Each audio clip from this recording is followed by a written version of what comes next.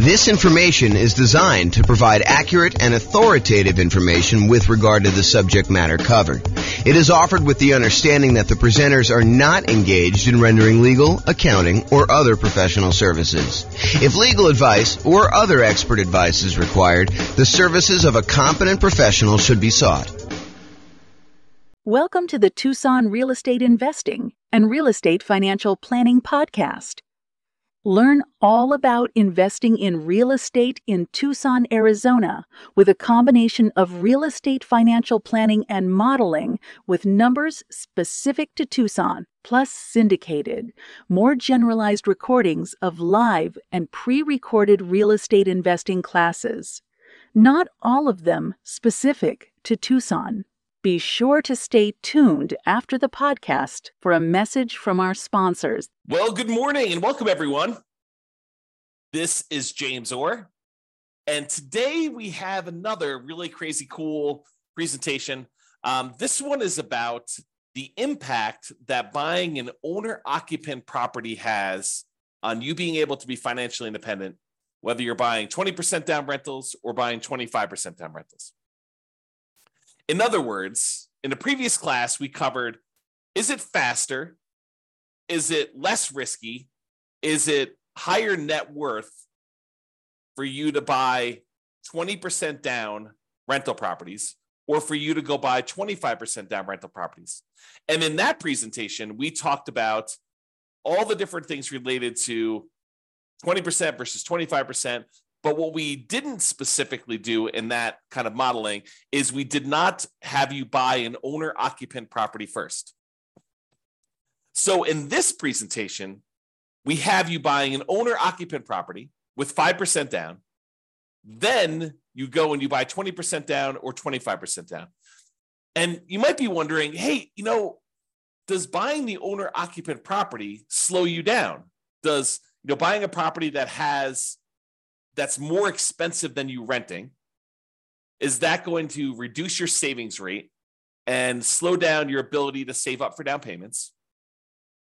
Or does buying an owner-occupant property where the mortgage payment, the principal and interest part of the payment, not the taxes and insurance, those are actually going up, but the mortgage payment stays fixed such that over time you end up saving more money than if you didn't buy an owner-occupant property, because rents would keep pace with inflation. So the amount you're saving would normally stay about the same over time.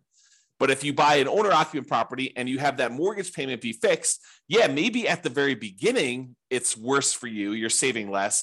But because the principal and interest part of the payment does not change, that remains static. And so over time, the amount that you're able to save to invest in whatever you're investing, in this case, putting 20% down, 25% down to buy rental properties, but it could be stocks, it could be bonds, it could be, Dogecoin, it could be whatever you're investing in, right? Because you'll end up having more to save if you buy this owner-occupant property as time goes on, because you fix in your cost of living expense, part of your cost of living. There's still some that's going up, the taxes and the insurance and the maintenance and all that other stuff on the property, but the mortgage payment is fixed. And the other weird thing about this is at some point, 30 years in the future, if you're getting a 30-year loan, you get rid of that payment completely. Your principal and interest part of your loan goes away because you paid off the loan.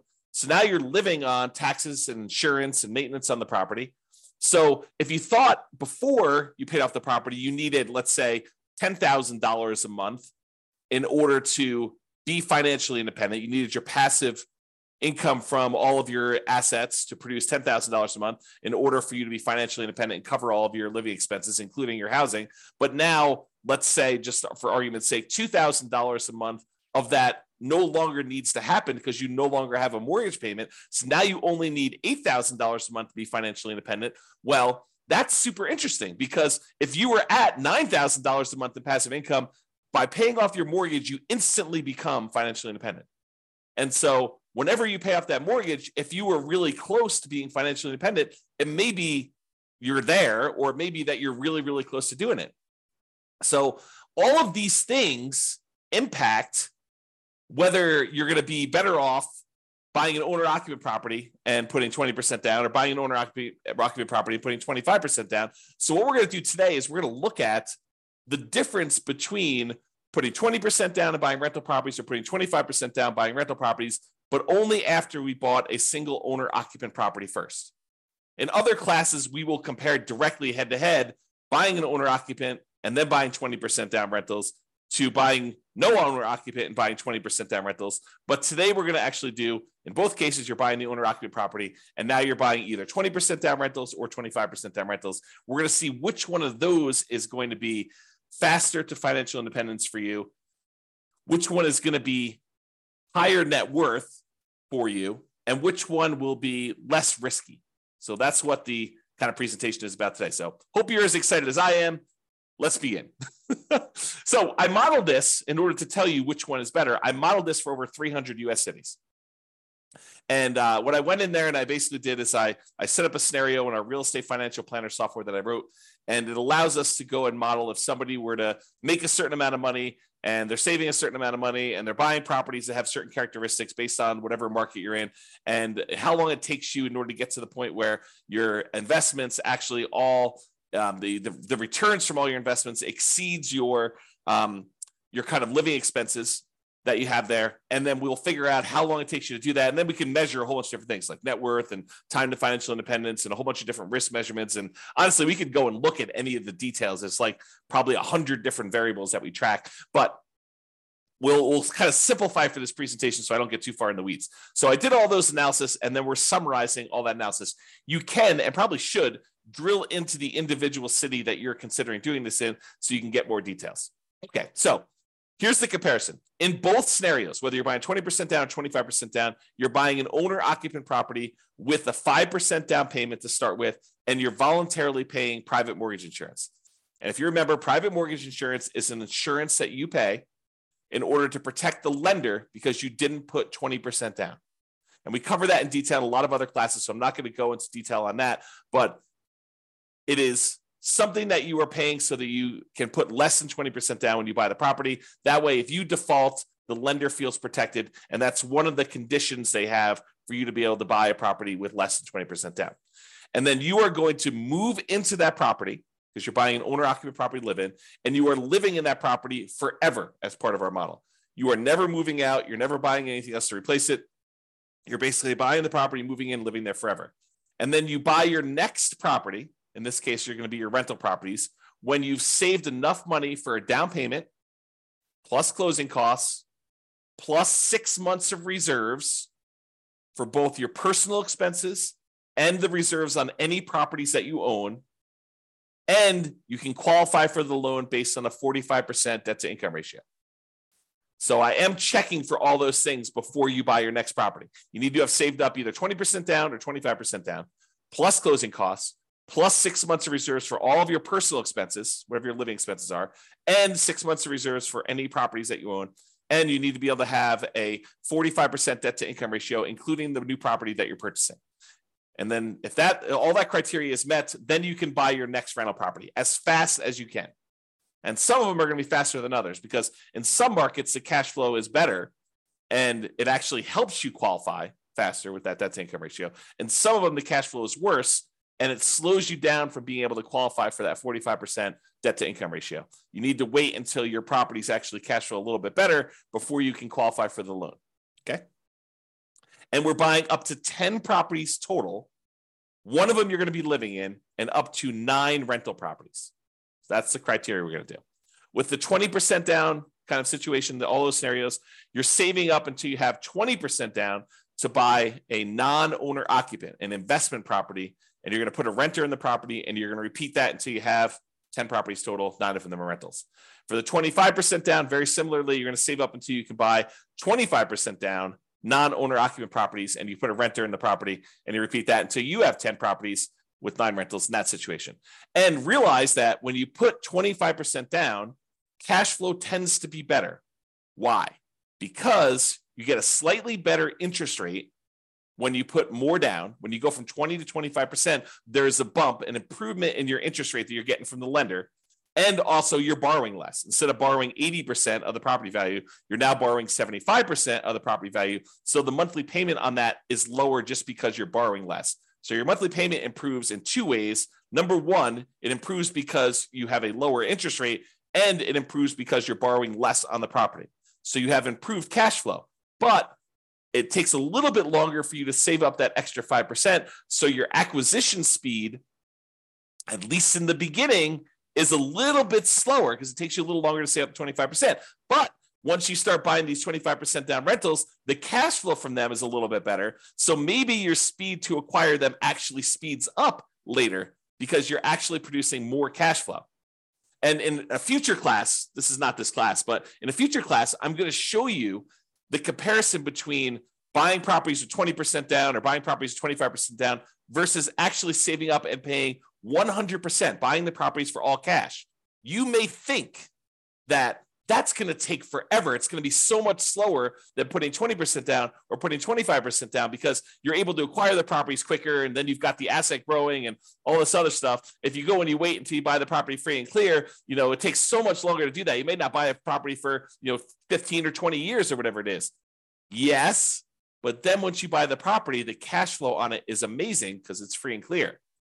And so that actually has a much more significant impact than I think a lot of people would think. And the speed difference between 20% down, 25% down, and buying a property free and clear is not what most people think it is. That's all I'll say for now. Realize that's coming soon. Okay. If you want to drill down and look at the charts that I'm going to present here, you can go to that URL on the screen there. I'll put it in the show notes if we're publishing this to the podcast, so you can click on it and you can see the difference between 20% and 25% down for the ones we're doing today. And by the way, a lot of the ones that I'm going to do in the future are already up. I tend to make them in advance. This is not like I make them and then present them, all on the same day. So realize that if you want to jump ahead and see some of the other comparisons we have, you can go drill down into those. You can even drill down to the individual city. All right, pause for a drink. All right, so because we're measuring how quickly people are achieving financial independence, I thought I should probably tell you what my definition of financial independence is. So financial independence is when your assets exceed the expenses you have for that particular person. So, excuse me, if someone is making whatever it is, and the amount they make varies by city, because in order for you to qualify for a house in one city might be more or less than qualifying for a house in another city. So I do take that into account. I basically set your income to be such that you can afford about a median price house in that marketplace. But then it also means that you need to overcome that higher income. You need to replace that higher income. So you're handicapped. You do make more money so you can actually buy the houses quicker, but then you're also handicapped because you need to make that much more in order to be considered financially independent. Okay, so what does that mean to be financially independent? You need to have income coming in from these 5 sources exceed your minimum expenses. Okay. Number 1 is net positive cash flow from rental properties. You take all of the income from all your rentals. Mostly it's rent, although it could be things like laundry or anything like that. If you've got multifamily, any income you have it minus all of your expenses, including your vacancy, your principal and interest on your mortgage payment, any taxes, any PMI you have, any insurance, property insurance, any maintenance, any management of the property. So you take all the income minus all the expenses, your net positive cash flow, that counts towards you being financially independent. Plus, any money that you've got sitting on the sideline, whether it's waiting to be a down payment or you've acquired all your rental properties, now you're just taking all the money and investing it in whatever you're doing, in this case, probably stocks, taking all your money that you have on the side times this safe withdrawal rate. So they talk about the Trinity study being a 4% safe withdrawal rate rule. We'll cover that in future classes. I'm not going to go into it in detail now. But if you had $1 million, you said I could take 4% out safely per year. That's what you believe is true. Then you have about $40,000 per year contributing towards you being financially independent using those numbers. Plus 3 sources of passive income: Social Security, which we didn't model here, annuities, which we didn't model here, or any pensions, which we didn't model here. So if you have those 3, those would also contribute to you being financially independent. In this particular case, we didn't model any of those because we just didn't. Okay. All right. So here are my assumptions. Each city modeling uses their median home price and estimated rents on those properties. So we did not apply any of the 88 strategies we have to improve cash flow. And so we're really handicapping ourselves because we didn't pick a great property to begin with, nor did we actually apply all these different strategies that we have to improve cash flow, different ways to kind of minimize our expenses on the properties and different ways we have to maximize the income we're getting at properties. We didn't do any of those. So this is sort of like a baseline. If you went into this market and you were not great at real estate investing, you just sort of bought a median type property and you kind of got what the estimated rent would be for those. That's sort of what we did there. If you go dig in and you see my modeling and you're like, hey, James, the modeling you did for this city, your assumptions are a little bit off. Go ahead and reach out to me. I will go ahead and update those. I will rerun it, and then it will update all the charts and stuff like that. Doesn't update the presentation, but it'll update all the charts of the website and make those accurate for everyone in the future, okay? Now, continue on with the assumptions. The job income does vary based on the city so that they can afford a property in the marketplace. If I said everybody earns $5,000, then people in California would never buy a house because they would never be able to qualify for debt to income based on the home prices there, okay? But someone in, I don't know, one of the lower cost cities, probably in the South, those tend to be a little bit less expensive in general. Those guys may be able to do this whole model on $5,000 a month or $6,000 a month or whatever their numbers happen to be. I do it such that they can qualify for a typical property in that marketplace, a median price property in that marketplace when they do that. But we also consider that if you are earning more, you need to actually replace that money to be financially independent. So it's not like we're saying you need to replace $5,000 a month. No, you need to replace what your income that you were earning was so that you can become financially independent.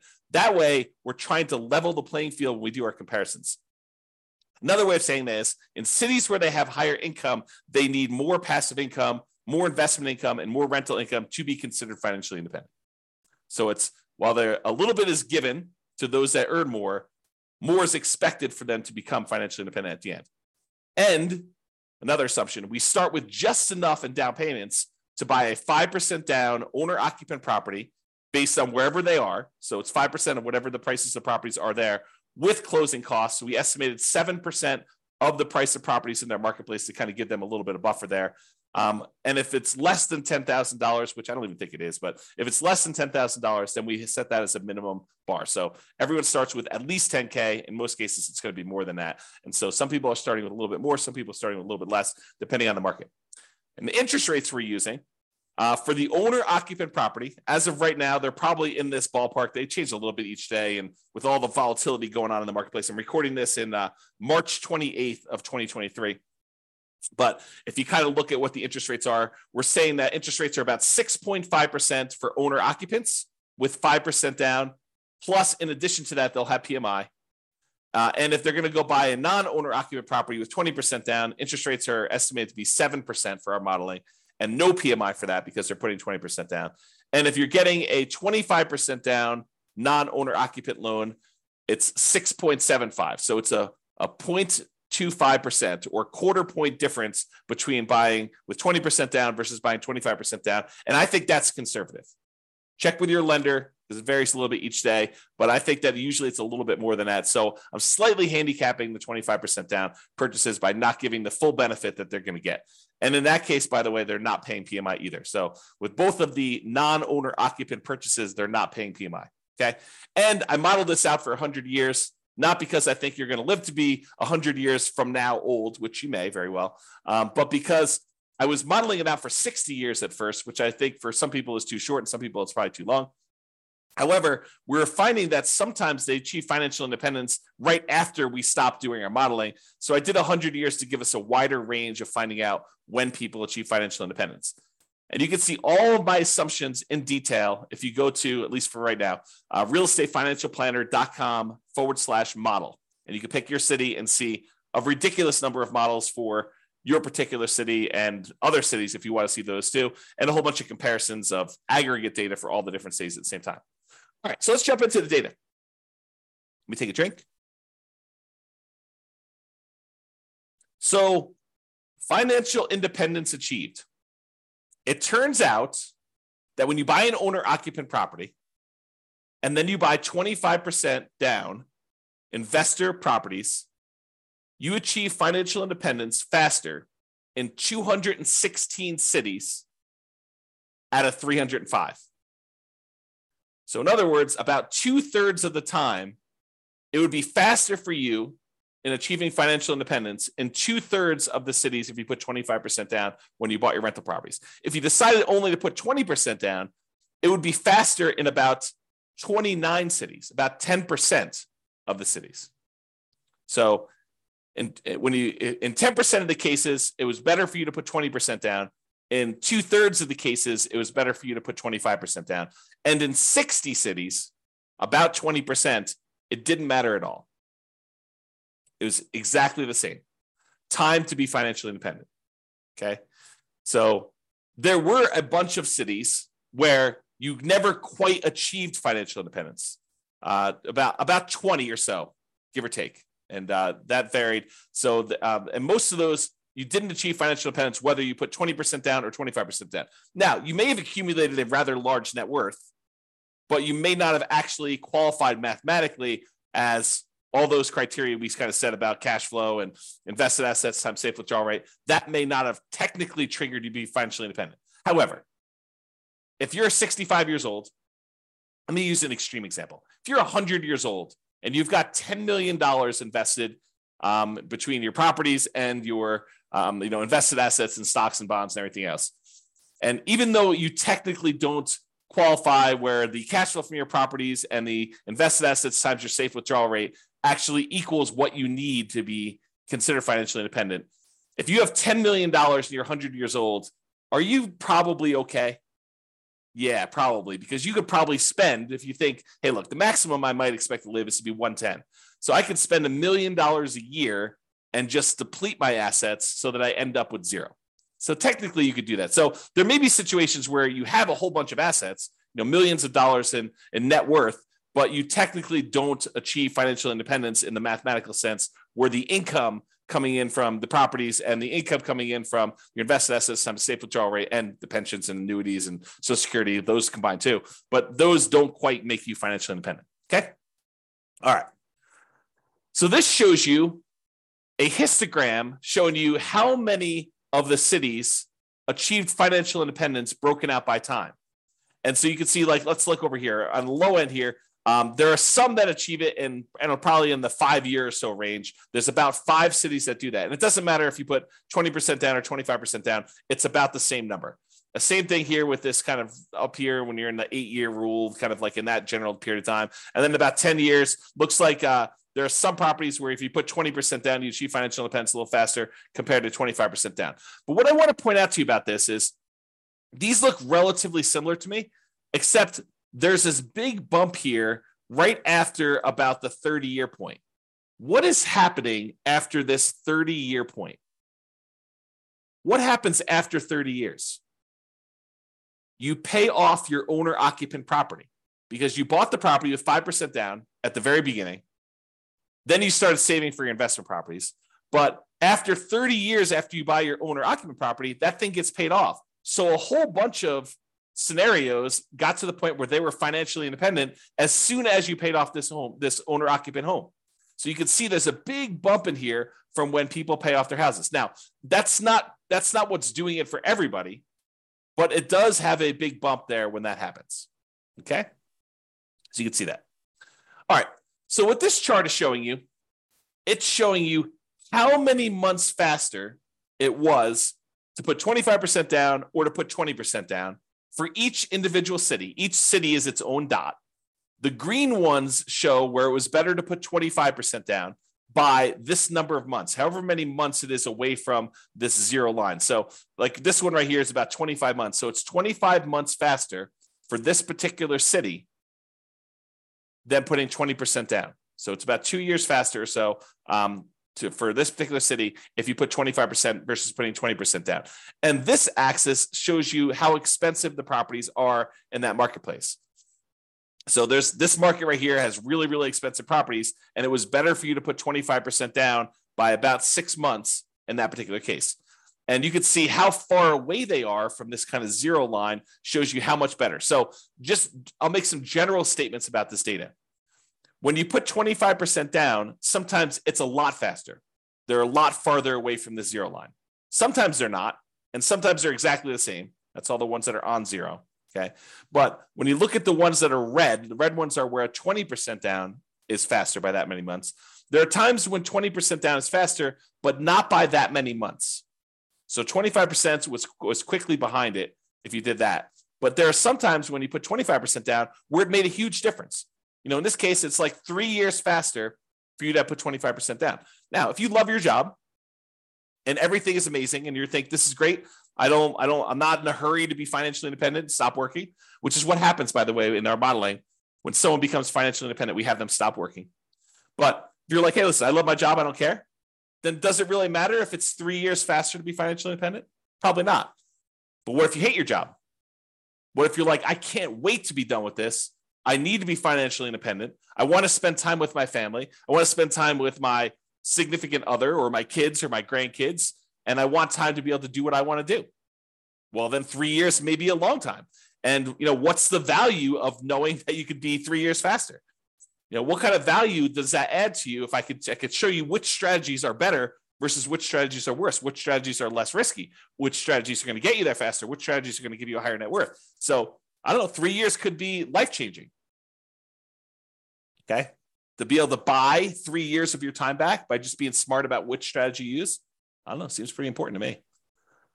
Okay. So you can kind of see the difference there. And you can see that in general, the more expensive the properties, the better off you would be putting 25% down because there are hardly any red dots on the expensive property side.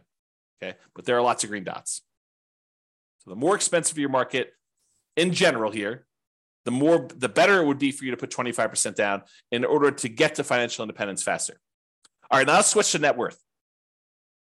So for net worth, if you put 25% down, you have a higher net worth at year 40, which is kind of our measuring point, 40 years in the future. You have a higher net worth at year 40 if you put 25% down in 151 of the 305 cities.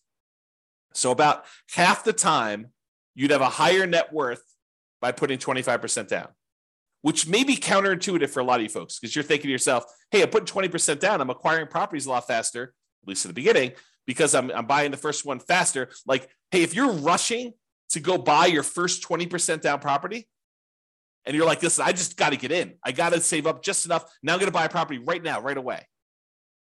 Might be better, depending on what city you're in and the economics of your city, for you to actually wait until you save up that extra 5%. That's what this is saying. It's just the math. Okay.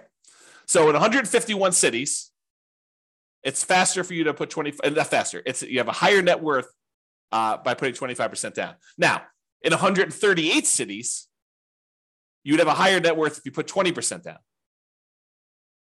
So a little bit more to put 25% down, a few more cities, but not a huge difference. And 16 cities, it made no difference at all. You have the same net worth regardless. Okay. Now, here's the difference in net worth. This is that chart we showed you before. So it shows you how much better or worse putting 20% or 25% down was in terms of net worth, broken out by price of properties.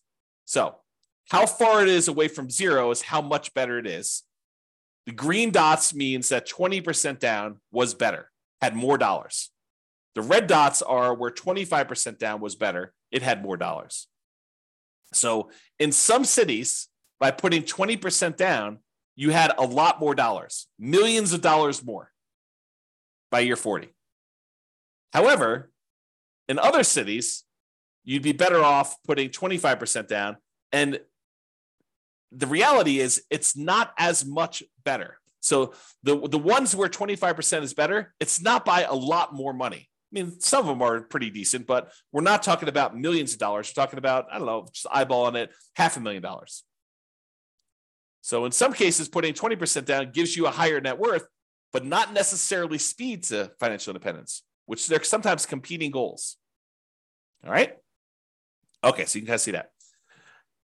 There was only one city where we ran out of money, where you were buying properties that had such negative cash flow that you ended up running out of money, even though we had those 6 months of reserves and 6 months of personal reserves and all those other things. And remember, we didn't apply any of the 88 strategies we have to improve cash flow. There are quite a few things that we could have done to avoid this in real life. We could have bought better properties. We could have bought properties in a market that didn't have this really ugly cash flow. Imagine you're in the market, which I'll tell you what that market is in a second. And maybe part of my assumptions, by the way, too, because I'm not an expert at all these markets. But imagine you're in this market where you have this really, really ugly cash flow. Well, you're not moving into these properties. So technically, you could go pick a slightly better market to invest and buy properties in. You didn't have to buy properties in this market. It's not like you're doing the nomad strategy where you're moving into each property, right? You're only moving into one property. But for all the other investment properties you bought, you don't have to technically invest in that same city. So we could have done that as just a really obvious solution. And there are a whole bunch of other things we could have done to improve the economics of the properties that we're buying. Okay. So in one city, we ran out of money. That city happened to be San Jose, California. And it could be that my assumptions were wrong. Like maybe my estimate of rent on the properties that we said were the median price properties were just off in San Jose. It's definitely a possibility. So if you happen to be in San Jose, please reach out to me and let's go over the assumptions that we used for San Jose and we'll correct those. And then we'll rerun it. And maybe San Jose looks amazing then. I don't know. Okay. So I'm just not familiar with that. All right. So that's all we got there. All the other ones did not run out of money in our modeling. All right. Here's a quick summary. So this shows you, there's two different slides here. One where we look at what the median was. And by median, I mean, we took all the values, let's say for net worth as an example, we lined them up from the smallest net worth to the highest net worth. Then we looked at what the middlemost one was. And we told you what the median, the middlemost number was for net worth. And so, for example, with 20% down, the median, the middlemost net worth was just about $8.9 million. But the median net worth when you put 25% down was about $9.023 million, or a little bit more, about $100,000, $116,000 difference. Not a big difference, in my opinion. It's about 1.3% different, with 25% being a little bit higher on median net worth. Now, I did median, but I also do average. Average is where you add up all of them and you divide by the number that you have, and so you get an average. Okay, and so the average net worth is about 11.9 million versus 11.8 million. Again, about $134,000 difference. Again, about 1.1%. So not a significant difference there in net worth. But in both cases, I'm sorry, in the case of median, 25% down is a little bit better. In the case of average, 20% down is a little bit better. So depending on whether you're looking at the median case or the average case, depends on which one would have been better for you, 20% or 25%. But honestly, they're only like 1% off. And that's not that big of a difference. And in addition to that, this is a net worth 40 years in the future. So it's in like inflated dollars. You think about that, right? Like think about 40 years ago, what the cost of things were. They were a lot cheaper than they are today. And so if you look 40 years to the future, things are a lot more expensive. If you want to kind of adjust back to today's dollars, the really rough rule of thumb is about 1/3 of that value is what it would feel like in today's dollars. So it's like almost having a $3 million net worth on median, or whatever that is, $4 million on average. Okay, really rough math. Okay, so number of properties that were short on median, basically none were short because there was only that one that was. You're typically buying 10 properties in both cases, no matter which one you do. However, the time to be financially independent is about 492 months if you put 25% down versus 509 months, a little slower if you put 20% down, which means that on median, the middlemost one had about a 17-month difference. It was about 3.3% faster for you to put 25% down than for you to put 20% down. Interesting, right? And if you look at the average, putting 25% down was about 1.7% faster, a little bit less than a year, 9.2 months. All right. Now, let's look at risk. And I'm not going to go into detail on risk. You can go research this. In fact, I probably need to do several classes on all these different risk measurements. But when you think about all the different ways we could measure risk, like how much could rents drop before we have negative cash flow? Or how much can price drop before we'd have negative equity? Or what is our debt to income ratio? So the number that lenders tend to like to use to see how risky we are before they're willing to approve us for a loan. Or how much debt do we have to the amount of net worth we have, or how much debt do we have to how liquid we are, how much money we have sitting in cash somewhere, or how many months of reserves we have. We talk sometimes about having 6 months of reserves or 12 months of reserves. Well, sometimes you can have lots and lots of months of reserves if you have a large bank account balance, like 700 months of reserves. Okay. So if we wanted to measure all of these measures of risk, it turns out 25% down is universally better. It is better in all the different measures of risk. It's less risky to put 25% down when we look at all the median numbers over the full 100 years. Now, does that mean that it is always less risky? No, it could mean that in year 1 or year 5 or something like that, that 25% down is worse, but that over the long haul, over a very long period of time, because we measure this over the entire period that we're modeling, 25% down is less risky than putting 20% down. And that is true in most of the cases in average too. The spots where it's not true with averages is your average debt to account balance. So you have more liquidity if you put 20% down, and the number of months of reserves, which honestly is not that big of a difference. It's 0.9% difference. So, but most of the time, 25% down is less risky when we look at that. Okay. Now I told you this before. I've been using median home price and what I think rent would be by looking up some rents on those properties. And so these are not like cherry-picked deals. You could apply the 88 strategies we have to improve cash flow to improve on these numbers. Excuse me. Let me take a drink.